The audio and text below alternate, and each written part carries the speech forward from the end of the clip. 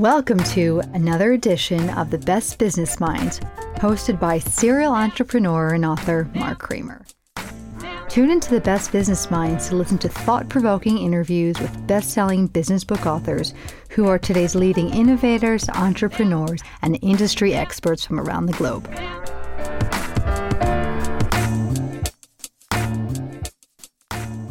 Welcome to another edition of The Best Business Minds, where we interview business leaders and academics that write thought-provoking books. I'm Mark Kramer, a serial entrepreneur who consults with family businesses and entrepreneurs. And for the next year, I'll be teaching from Vinh University in Hanoi, Vietnam. But today, I'm in Laos. And I am speaking today with one of the great entrepreneurs in the United States. Let's please welcome one of the world's leading experts in entrepreneurship, Jay Rodgers, author of The Bet, an entrepreneur's all-in strategy to win in business, and also founder of Biz Owners Ed. So, Jay, welcome. It's great to have you. Glad to be aboard, and I always would look forward to an opportunity to help entrepreneurs move forward.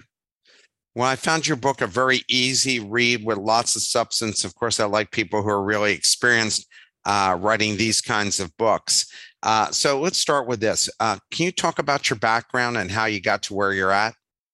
Well, probably from the entrepreneurial standpoint, I would like to open with probably my first significant entrepreneurial experience started, I was 14 and hired on as a stable boy with the YWCA camp in Omaha, Nebraska, Camp Brewster. They ran their camp the first half of the summer and leased it to the Jewish Community Center the second half. And so while I was the only guy at the YW, and the Jewish Community Center brought me on, and I was the only Gentile there. Fortunately, they were unable to find a Jewish cowboy. So there's not many of those. The second year, in addition to working the program, they allowed me to furnish 3 of the horses they leased for the program. And the third year, I was able to run the instruction program and furnish all the horses for both camps. So that was my first significant entrepreneurial activity.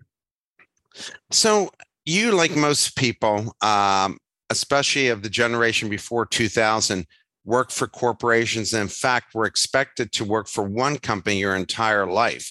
I remember my dad used to say, if you left more than one company, you were a job hopper.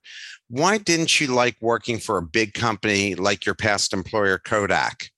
Well, Kodak was an incredible experience. I learned a great deal.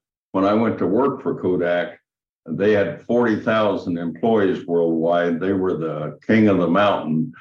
And they interviewed me on campus, but told me I had to write a letter to the company. And I knew I graduated in 7 semesters without summer school. So they didn't have as many people interviewing on campus as they do in the normal graduation time. I was January. But I wrote the letter to Kodak and kind of shot for the moon. My letter had in capital letters at the top of the page, "I can bring more to Kodak than a college education." The first line said, "While operating the south end of a northbound pitchfork, I had a great deal of time for meditation." The result was they had a program where they hired 6 to 8 students straight out of undergraduate school and put them in a 2-year executive training program I called the Fair-Haired Boy program. But when I sent my letter in, the advertising department read it and agreed to pay my salary for the 2-year program. It was an incredible experience. I worked at the World's Fair in New York, traveled with the sales department and worked under the top executives in all the various areas of the company. When I was interviewed, I also was offered a job by Otto Stuick, who interviewed me on behalf of AT&T. And Otto said, "Jay, I'm going to offer you a job despite the fact that I believe that within 7 or 8 years, you will be out on your own as an entrepreneur. And he was dead right. It was 7.5 years. So what made you, though, leave big corporate? I mean, you were a fast riser at Kodak. What made you decide to go out on your own? Well, this will come up again, I'm sure, while we talk, but somewhere I've been asked, how do you teach or train an entrepreneur? And I sincerely believe you don't. I believe entrepreneurs are born. A good example, I'm sure you're well acquainted with all the great things and teachings that Gino Wickman has provided to the entrepreneurial world. And Gino, in his book, Entrepreneurial Leap, I think it's chapter 5, has an assessment self-assessment you can take to determine if you are an entrepreneur. Some of the profiles that you can take, one of them is Culture Index, which I think is outstanding. Another one's DISC, I guess. But entrepreneurs have a real high score as visionaries. They have a real way below normal as their patience is rated. Most of us don't have much capability under the line of detail. But again, I just think I was born to be an entrepreneur, and it was the only way I could move ahead. What did you learn from your time at Kodak that helped you as an entrepreneur, and what skills can large companies help aspiring entrepreneurs develop that will be of value? Well, I really felt that the time I spent at Kodak was probably as valuable or more valuable than the college education, because you got exposed to so many facets of business at high levels and in big ways. But the single best thing I took away from my time at Kodak were the relationships that I established with my fellow Kodak employees and with my Kodak customers. When I started my first major entrepreneurial venture, my ranch land, which was a corporate dude ranch that I set aside 2 months each summer to operate as a summer youth horsemanship program. My Kodak fellow employees, and my Kodak customers, I went to and raised the money to start that venture, and most of those stayed with me for many generations. But I guess I was wondering about the training program that you went through. Are the training programs at large corporations helpful in terms of preparing you for entrepreneurship? Their 2-year program was really on-job training. It wasn't a sit-down in the classroom program, and it was very helpful. But again, the thing that was the most valuable were the contacts I made. I met a fellow that had a gold stamp program in Oklahoma City during the program. He later became a good friend. I did my military mandatory service at Fort Sill, Oklahoma. Spent my weekends with he and his wife in Oklahoma City. They were incredibly gracious. And Roy later called me to give me an opportunity to invest in an oil well, which I did. And that well sent me checks for over 40 years. So the contacts, I think, were the most valuable thing I took from Kodak. So talk about what is Biz Owners and why did you start it? Well, Ronald Reagan says it best, and his quote is, and let me see if I can, entrepreneurs and their small enterprises are responsible for almost all the economic growth in the United States. quote Ronald Reagan. I just felt that our country was moving away from realizing the importance of entrepreneurs and their part in growing our country and the foundation of our country that was built by them. Craig Hall, who many will know, now a billionaire. I think he has about 100,000 apartments around the country and 1,000 plus acres in the top of the wine country in Napa. Craig, by the way, was a millionaire on his own doing in his late 20s.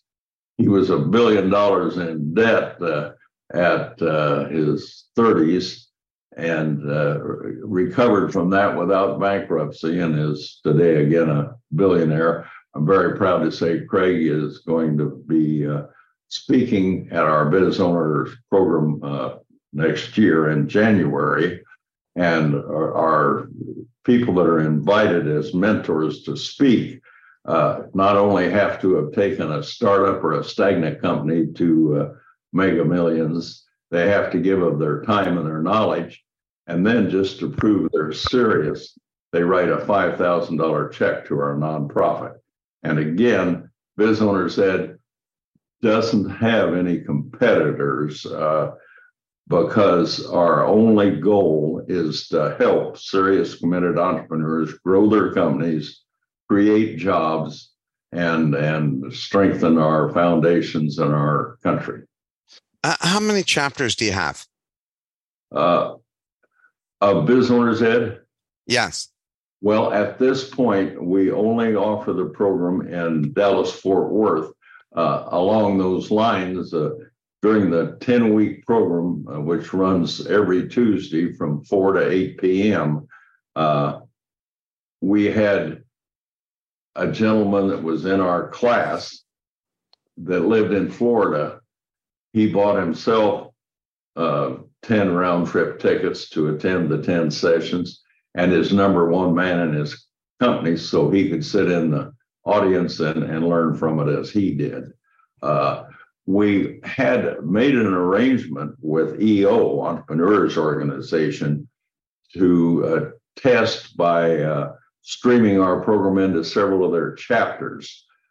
But at that time, the international CEO of EO was Miss Santos, and she's a great lady, but they had only volunteers on their committee to interface with us, and it became obvious they needed some of their staff, so I pulled the plug on that program for the moment. We may move in that direction again later. We've got a great deal of funding available, not only from myself, but from many others. So essentially you work with entrepreneurs from around the country for that program. Absolutely. And like I say, we have no competitors because anybody that's interested in helping serious, committed entrepreneurs grow their companies and create jobs, we're willing to help with knowledge, with money if necessary, and they don't even have to tell people we help them. So why did you write this book and why did you pick that title? Well, the book I wrote because at this point in my life, as has been true for the last 10 or 15 years, my only goal is to help entrepreneurs grow their companies and create jobs and strengthen our great country. And incidentally, I mentioned Craig Hall and his book, Boom. He points out that even though we get a lot of publicity, entrepreneurship has dwindled to where the startups have dropped about 50% over the past years, and how critical entrepreneurs are to the country. There are over 3,200 counties in the United States, or county equivalents such as parishes, whatever they call their geographic divisions in states. How many of those do you think account for half of the startups in the nation? I believe. Take a shot, Mark. I think you even said in the book, I think it was like 20%. No, it's 20 counties. 20 counties. 6%. Yeah. Frightening. And I'm proud to say 5 of those counties are in Texas. But we just have to go back to realizing that we need to support. And I started Biz Owners Ed because I asked myself, what can I do in a small way to try to counter the fact that entrepreneurs are facing bigger challenges? And at that time, and I think we started 13 years ago conceptually, and then opened the first program in a year after that. But I just felt it was critical that we find a way to do something to support serious, committed entrepreneurs, and I guess that's the answer. When you have a new business idea, what's the process you went through what's the process you went through to see if it made sense before you invested time and money in it? Because you had looked at a lot of different ventures, you started a variety of different types of ventures. What's the process you went through before you really started to make a serious commitment? Well, I guess I'd like to tell the story. I went to Harvard's OPM program, Owners and Presidents Management Program. It's a 3-year program that you go 3 weeks each year for 3 years. When I attended 30 years ago, there were 86 from, I think, 20 some countries in the class. And my first year, I had just decided that I would start a company that provided, worked with DUI, DWI, where the judge had ordered them to put a device on their car they had to blow into and pass a breath alcohol test before they could start their car. And I hadn't started the company yet, but I got it pretty well set in my mind. At Harvard, I talked to about a dozen of my fellow students, and without exception, none of them thought the idea should ever float. So I say that because the first month I was open, I thought maybe they were right. In a month, I had 1 customer and $60 revenue.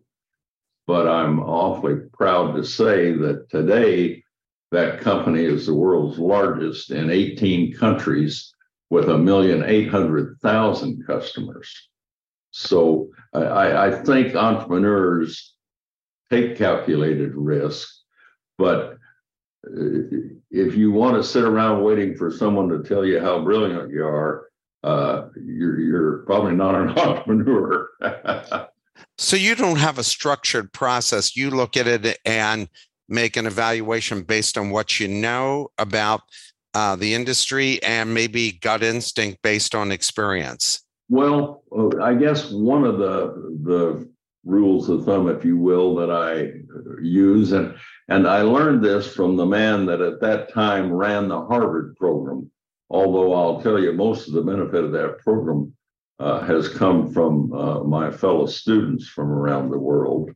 But Marty Marshall was in charge of OPM, and Marty made a statement that has stayed with me throughout my career, and that was, you cannot create a market. You can only serve an underserved or unserved market. And a great example of that, think back on the Ford Edsel that they spent billions bringing onto the marketplace, and there wasn't really a market for it. So that is one thing, am I serving a market that needs serving? Levi back in California started out, he realized that miners were going through their pants zip quick daily with the work they did and the way they used their legs in their work. And so he made pants out of canvas. He found out that was too stout a material. He then turned to denim, and the rest is history. It's a famous product for all working people now. You have a list of 5 elements to a successful negotiation. One is the best deals you make are with smart people. Why do you say that? Well, I like to use the analogy that it's much better to win, or pardon me, to lose 59% and the other guy gets 61% than it is to win 51% to 49%. And all I'm saying here is that when you deal with smart people, you find ways to create more value on both sides of the fence. Not to get deep into it, but a good example is a shopping center where the customer, the retailer rents space. Does he need signage? Does he need traffic location? Does he need a long-term or a short-term lease? Does the shopping center owner need those same items in reverse? If they get together and study their real needs, they may find that the leasee can lease less traffic heavy spot and still not hurt his needs. And he may not even need much signage because people seek him out. He just wants to be in a convenient location. But when you deal with smart people, you invariably put together a better deal. And if you think win-win, like I said, it's much, much better to lose 59% to 61% because you've created 20% more value in the deal. If someone asked you what's the profile of an entrepreneur, what would you tell them? Well, I'd like to tell them, I guess, number one, there's a profile, but I think many people ask, how do you become an entrepreneur? And in my personal opinion, you don't. I believe entrepreneurs are born. And Gino Wickman, who wrote Traction, 100,000 Companies Follow, and wrote the EOS system, which thousands now teach, also believes that. His book, as I may have mentioned earlier, Entrepreneurial Leap, has a self-assessment that you can take on in chapter 5, and it'll tell you if you're basically an entrepreneur, if you're a visionary, if you're impatient, if you're low on detail. I think that's a great thing for anyone thinking of jumping into the entrepreneurial world to take. And it doesn't mean you can't run a successful business if you're not a natural born entrepreneur, but it does mean you have to be extremely careful to surround yourself with the people that cover the areas that you don't strengthen in. I have a question from the audience. Can you talk about some of the major struggles you faced and ways you overcame them? Boy, that's a heavy question. I guess number one, I've had a lot of struggles probably, but I've never looked at them as struggles. I've looked at them as opportunities.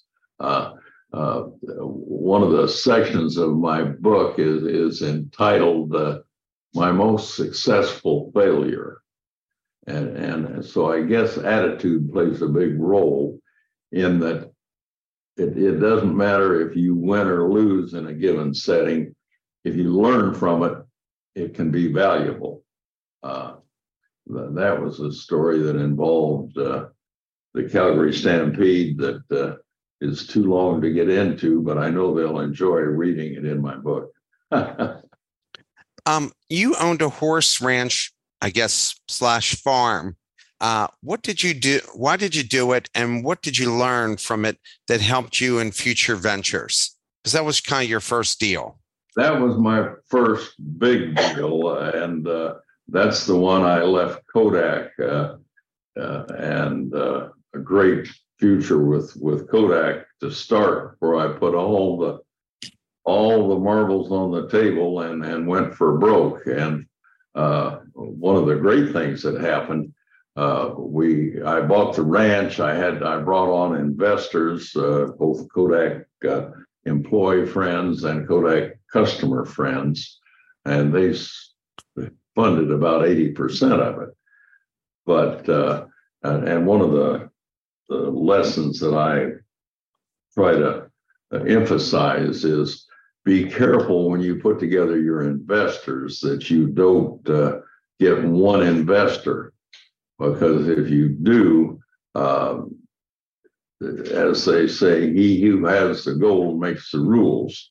So I've always been careful to get a group of investors that weren't united together as a group, and make sure that I controlled the destiny and someone else did not. And now, take me back to your original question. I got sidetracked. I said, what did you learn from that first big venture, the horse farm ranch? What did you learn from it, and how did it help you with future ventures? Well, that first venture, I put together the investors, and one of the things I did at that time, we didn't have an LLC option, which is a great one, but in wanting to make sure, even though I only put up about 20% of the money, that I had control, I found in working to make sure that happened, the sub S allows you to have, and like I say today, you can do it probably easier with an LLC, but at that time, in a sub S, you could have both voting and non-voting shares. And so when I put my investor group together, I had all voting shares, and my investors had a combination of voting and non-voting, that the total group of investors had about 55% of the vote. And I personally had 45, even though I only had 20% of the money in the project.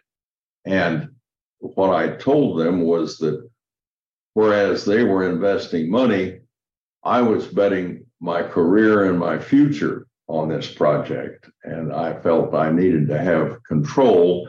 And yet, because I respected them all as astute business people, that if they totally agreed that I was wrong, there was even a chance they might be right, and therefore they could outvote me. But I didn't need many of them to join me to keep control, and I never had a problem, and it worked very well.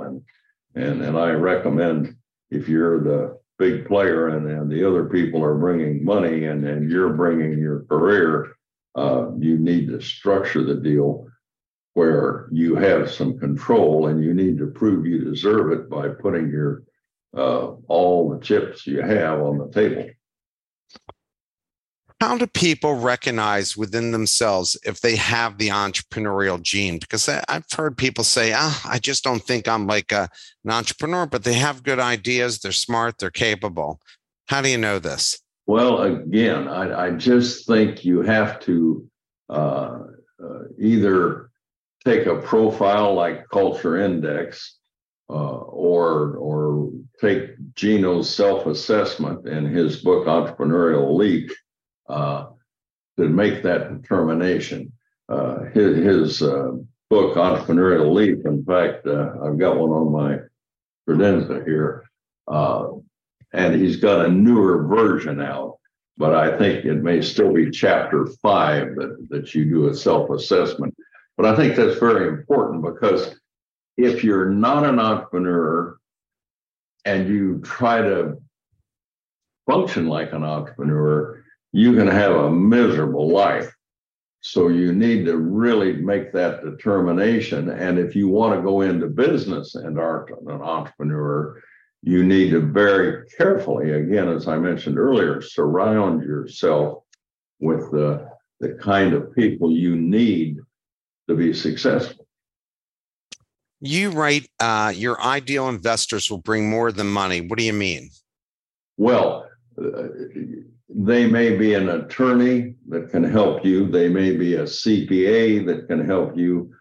Hopefully, they've been a highly successful in business, and so they've been down roads that you haven't been down. I'll try to keep it short, but I guess a good example, when I was taking my private pilot's license, as I signed up, there was another man signing up. We joined together and decided we'd take our lessons together. He'd sit in the front for his lesson, I'd sit in the back and learn, and we'd switch places, and we could do our ground study work together. About 6 weeks in, I went up for our lessons, and the instructor said, well, George has got problems today at home and he can't make it. We went out and did our training and came back in, and as was customary, did a couple touch and goes. And when we stopped, or on the second touch and go, he said, when you stop, pull over to the side. And I did. He said, Jay, I'm getting out and you're going to solo. I said, my God, I can't solo. And George has made every landing perfectly, and you haven't let him solo. And I've screwed up every landing I've tried. He said, you're absolutely right. You've made about every mistake known to man. But the reason you're soloing is that I know that if you get in trouble, you'll resolve it and make a safe landing.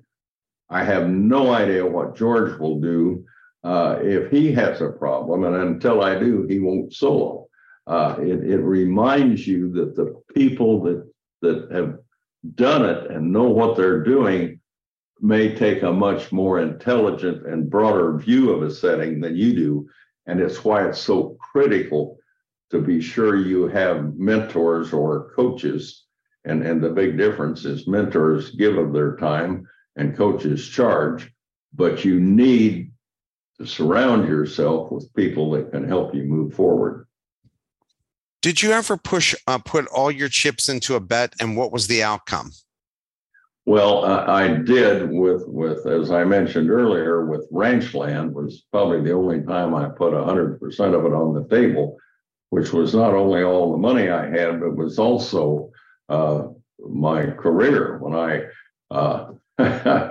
as a matter of fact, when I raised the money to start ranch land on a Saturday evening, when I had all but 5% of the money raised, I knocked on my boss's door, head of sales for the 10-state Kodak Southwestern region. And I said, Dave, I'm here to share this bottle of Chivas Salute with you, 21-year-old. And while we're drinking it, I am going to resign. And I want you to know you're in luck because I've saved 5% of my new venture for you, which he took. You wrote, don't predict, protect. What does that mean? Well, it means, I guess, just what it says. But an example was I sold a company, Healthcare Staff Resources, to a New York Stock Exchange firm subsidiary. The New York Stock Exchange firm was Lifetime. And when we went into negotiations, they wanted to use some of their stock to cover the part of the cost. And it was a several $1 million sale. I said, that's fine. But in those days, they couldn't give you immediately sellable stock. And the process took a while. My lawyer said, Jay, you're going to screw up a great deal. And he is a great M&A attorney. He's done my last 14 deals. That's where we got acquainted on this one I'm talking about. But he said, you're going to screw this up if you don't step back and accept the stock. The stock's been stable for years. It's been on a slow upturn for years, but it's just not a issue that you should ruin the deal over. Well, I held my guns, and they finally agreed that until the stock they used to buy the deal was tradable, if it should go down, they would send me a check, and the stock was 42% of the deal. They would send me a check for the difference between the value of the stock on closing day and where it was when it was tradable. Well, when I say don't protect, it just happened that shortly after we closed the deal, we were in Desert Storm, and the stock market took a terrible tank. The result was I got a check for about half of what that stock had been worth when we closed. And by the time I sold it, it was pretty much back to where it was before the war. So does that explain don't protect? Yeah, for sure. What do you mean when you write selling a product doesn't have to be about addressing needs? People make decisions based on desire. Well, I love to tell the story. One of the many fun ventures, I just had a few successful conclusions, and I decided I wanted to go out and sell handmade, made-to-measure cowboy boots in West Texas.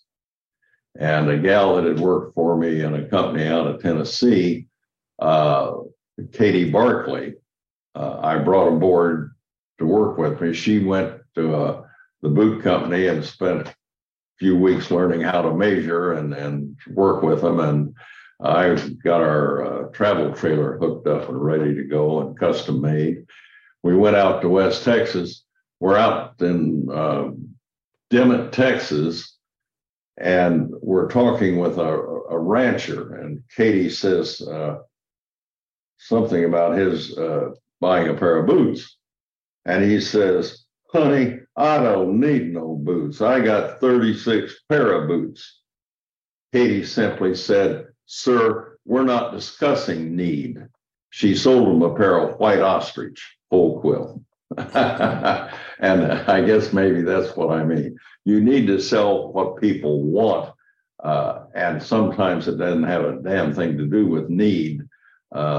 It's filling their desires. I'm sure you had many brilliant people work for you. What did you do to attract and retain talent? Well, I've always felt that number one, the single most important thing in anyone's life, their career, their personal world, whatever, are the people you surround yourself with. So I've always tried to surround myself both in business and in my personal world with outstanding people. But I have a rule, and it's applied, and I've had over the years thousands of employees in various settings. But my rule is, if an employee can find a better job than I can give them, I will help them get it. And I think that has been a real piece of strength. The last company I sold to KKR. It was my first exposure to a SaaS company, software as a service. And even though David Hammer, my outstanding M&A attorney, very unbelievably capable, he had never had a true SaaS company. We expected that company would bring, and we had no money in it. The dividends had recovered anything we had started it with. We expected it would bring $10 or $12 million. We sold it to KKR, and many people will know that company. They were featured in Barbarians at the Gates. but we got 25 million cash for it. And when we knew the company was a winner before we sold it, I went out and personally got the two fellows that ran it for me an additional 5% of the stock we sold, so that they each walked away with $5 million. We sold it for 25 million cash, and I think you simply have to get good people and then make sure that they're treated more than fairly. Yeah, it's anybody would be attracted to working for you if you got them that extra percentage, for sure, knowing that you're going to treat them well. When you're negotiating a deal, what's your strategy? Because so many times people either want the deal so badly and overpay, or they're looking for a one-sided deal in their favor. What's your negotiating strategy? Great question. If they're looking for a one-sided deal, I'm probably not involved, because I sincerely believe that every deal ought to be a win for both sides. And I'm not interested in selling or buying a company or anything else if that isn't true. So I guess that's the essence of it. But ask your question again so I don't. Sure. When you are negotiating with someone, how do you make sure that you don't maybe get so in love with the deal that you've overpaid for the deal? Or some people want the deal so one-sided that if they don't win and the other side doesn't lose, it's not. They feel it's not a good negotiation. So what's your strategy when you're negotiating? And you said you have to make it a win-win. Well, years ago, and I guess I'm still a lifetime member of Joe Mancuso's CEO Club. And Joe had some great speakers. Our group in Dallas was maybe 25 or 30 of us made the meetings. But he had Herb Cohen, who Herb is a great negotiator. He teaches negotiation. And he was the presenter at one of our meeting luncheons. I've never forgotten Herb. Herb says he negotiates for one pair of socks at the department store. But the one line that Herb had that I use, and I recently used it with one of our business owner ed grads who was trying to buy some property. And I looked at the deal with him and I said, I believe this kind of recalls Herb's suggestion when you're negotiating. And he says, when you're in a negotiation, care, but not too much. As simple as that sounds, I think it is extreme. This young man, I drilled that into him. He stepped away from the deal and thanked me the other day for the fact that he'd stepped away and ended up in a much better position. So yeah, keep that in mind when you're negotiating. The other guy may want to make the deal too. And so you want to care, but not too much. You had various boards of directors. How did you utilize them and get the most out of them? And what's the profile of board members to avoid? Well, the avoid is probably a great question, because early on with my first big venture, Ranchland, I brought on a board member that ran the entrepreneurial master's program at a major university that I had presented at several times. And he walked away, having been on the board less than a year when we sold, with I think about $60,000. But he was so carried away with crossing the T's and dotting the I's that he just almost destroyed getting the deal closed. So I think their professors are great if they're teaching history or many great subjects, but I'm really not. I've seen exceptions. TCU had one for years. Dave Miner kind of ran the entrepreneurial program, and he was definitely a powerful entrepreneur. But he had a hold of the purse strings. But I just don't think colleges are the place to have entrepreneurial training. In fact, I didn't realize I had it right here in front of me. This is a book called The 100-Year Education. Rick Sapio, who is one great mentor in our biz owner program, actually ghost wrote it for a lady that he works with. The book was written to sell insurance, but the first half of it is the greatest presentation I've ever seen that every college or every high school junior and senior should read, as should their parents, because it explains all the reasons maybe you don't want to go to college. They tell the story of a young man whose parents were quite wealthy, that was in private school all his life. And when he was in high school getting ready to graduate, all his buddies, of course, were in private school with him. Most of them were going to college. And sometimes it's hard for parents. They feel obligated to send their child to college. But this young man wanted to be an entrepreneur and ended up setting up an apprenticeship in heating and air conditioning.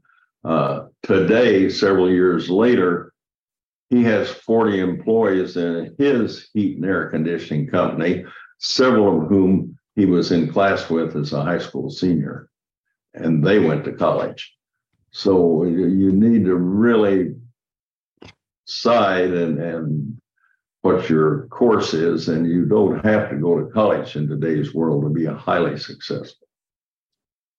There's a saying about not putting all your eggs in one basket and diversifying your risk. You don't agree with that. Please give us your thoughts. Well, I talk to so many young people that say, well, I'd love to go out and do this or that entrepreneurially, but I've got a wife or I've got a wife and children, and I just don't feel I can. And the truth is, if they've got that much energy and ambition, if they go dead broke, they're still going to be able to put a roof over their family's head and feed them well. And at that age, most of their assets are judgment bankruptcy proof anyway, so they can recover. But it goes back to I told you off camera earlier. A friend of mine read my book and he sent me a walnut plaque, and he said the words on that plaque are the favorite line in your book that I read, and the words were, "I'd rather risk losing than forfeit the opportunity to win." And I think so many people don't take that approach, and they don't realize if they're young, a total failure is simply a step backwards. It's not a total disaster. To me, the only way in the world an entrepreneur can lose is to quit trying to win. You have been married for, I think, over 40 years. How important is getting your spouse to buy in and support your entrepreneurial endeavor? I think if your spouse isn't on board, you either need to get a new spouse or acquiesce, because without that support, life's no fun. And you just got to decide what's important. My wife, fortunately, not only has been incredibly supportive, but because I'm so low detail, in many cases, she has been the real made it work for me. I was looking into the book trying to find the acknowledgments. I say a loving thanks and a pearl necklace to my wife, Betty. She's been at my side in several of my ventures and has provided many of the less glorious elements of sweat, tears, and long hours required for successfully executing those visions. And so it's just totally critical. You wrote, "Don't allow short-term benefits to be detrimental to your game-winning home run. Be the biggest risk taker in your deals." Why'd you write that? Well, as to don't allow short-term benefits, I so often see people that start living personally off of the company and paying for expenses that should be personal out of the company. When they do that, number one, yes, there is recasting, and the buyer may recast some of those numbers. But if you hide it well, they won't get recasted. And if you don't hide it well, the IRS may want to talk to you. Clean books are absolutely my idea of the only way to prepare a company to sell. And it is just critical. Every dollar that you have as expense that doesn't need to be in the company will cost you at least $5 when you get ready to sell the company. Despite recasting, it's an expensive way to go. What is your rule of thumb, which you write about in the book, for concentration of customers? Well, in the book, I talk, my rule of thumb is you shouldn't have a customer that is over 15% of your revenue, because if you lose the customer, you may not lose the expense you got to support that customer. 15% is a rule of thumb, and in different types of business, it could be a little different. I guess a good example, we started the company that I talked about earlier, Healthcare Staff Resources. And when we were first starting it, we had an opportunity to staff Parkland Hospital in Dallas with PTs, physical therapists. And I went to our board meeting, we were very small, just getting started. And we had this great opportunity. Well, the next board meeting, they were pushing 40% of our total revenue. And I said, hey, we've got to get it down to 15% quickly.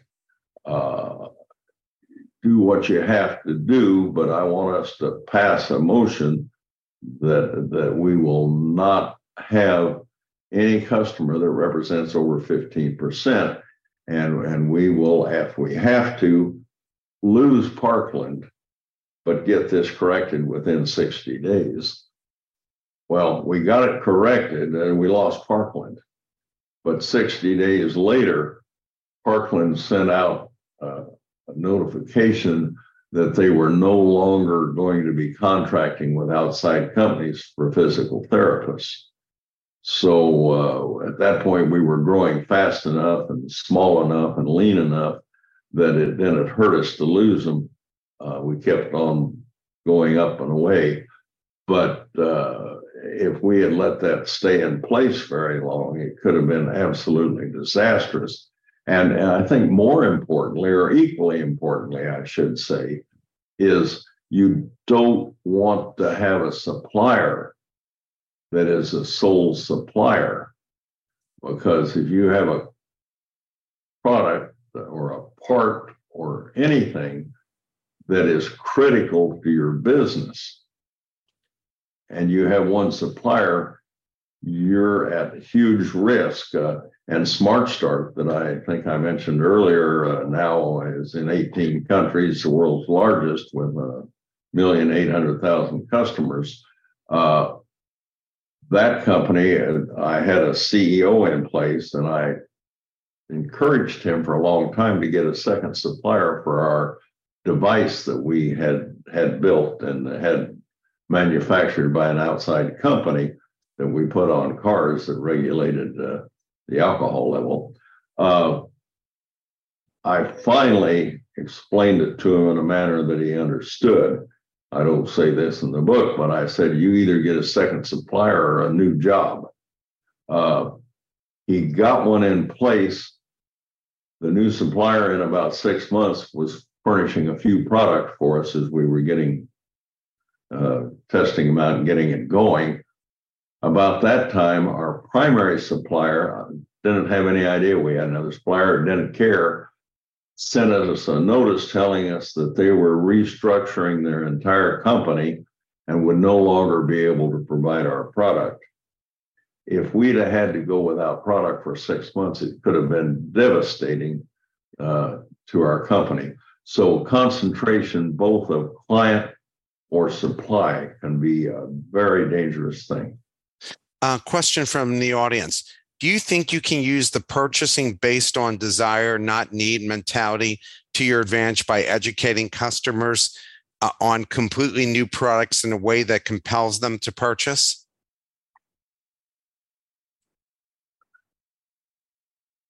Well, let's go back to the fact that you can't create a market, you can only serve one. The first question is, do you have a new product that there is a market for, that people want? If it's an Edsel, you have a hard time. If it's a pair of ostrich boots and we're selling them, probably real easy. So I think, and the second part of this is like how people never knew they desire an iPhone model until it eventually came out. And Steve Jobs used to say that when he developed products, it wasn't developing products because there was a demand somewhere. He was creating things that he thought they would want because he thought they were cool and that they would want to buy them. What's your take on that philosophy? Well, he said the same thing. He said you can't create a market, you can only serve one. He just was a visionary enough to understand what people would be excited to buy if it was out there. But he didn't build any Edsels in those phones. Yeah, for sure. What is your opinion of business opportunities with artificial intelligence and virtual reality? Well, I mentor an incredible number of people, both individually and through biz owners and through my books, whatever. But the one thing I always tell them is that I am very, very careful not to express my opinion on subjects I'm not qualified, not an expert on. And that's one I'd be scared to touch as an old man. When you invest in an entrepreneur, how important is it for them to have capital at risk? And is there a limit? It is. I don't invest in any entrepreneur that doesn't have capital at risk. When we started our GPS tracking company, the one I sold recently, Track What Matters, did DVA, was Rhino Fleet Tracking, the one that KKR bought for $25 million. The number one man put in 6 months with no salary for his stock. And later, when I brought in the second man, the two of them made an incredible team to run the company. He bought stock for, I think, $150,000, which, as I told you, he bought a little more later, very cheap. But his total purchase, he got $5 million out. So, but I want people, I say, if I cough, you need to have pneumonia.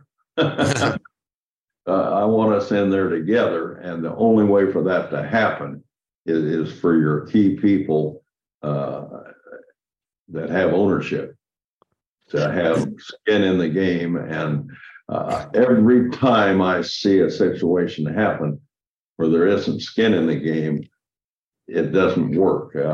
I supported a guy mistakenly that spent all kinds of money developing a program for goodwill. And a lady that worked for me, her husband ran the Dallas Goodwill, about $30 million a year business. I talked with him. This company put together a software that was supposed to be just eaten up by the goodwill people. And it was a total flop. And the reason it was a flop was that goodwill did not have any skin in the game. They should have paid for part of the development of that software. They should have been totally committed and on board. You just can't give it to them and make it work. Jay, thank you so much for taking the time to speak with us.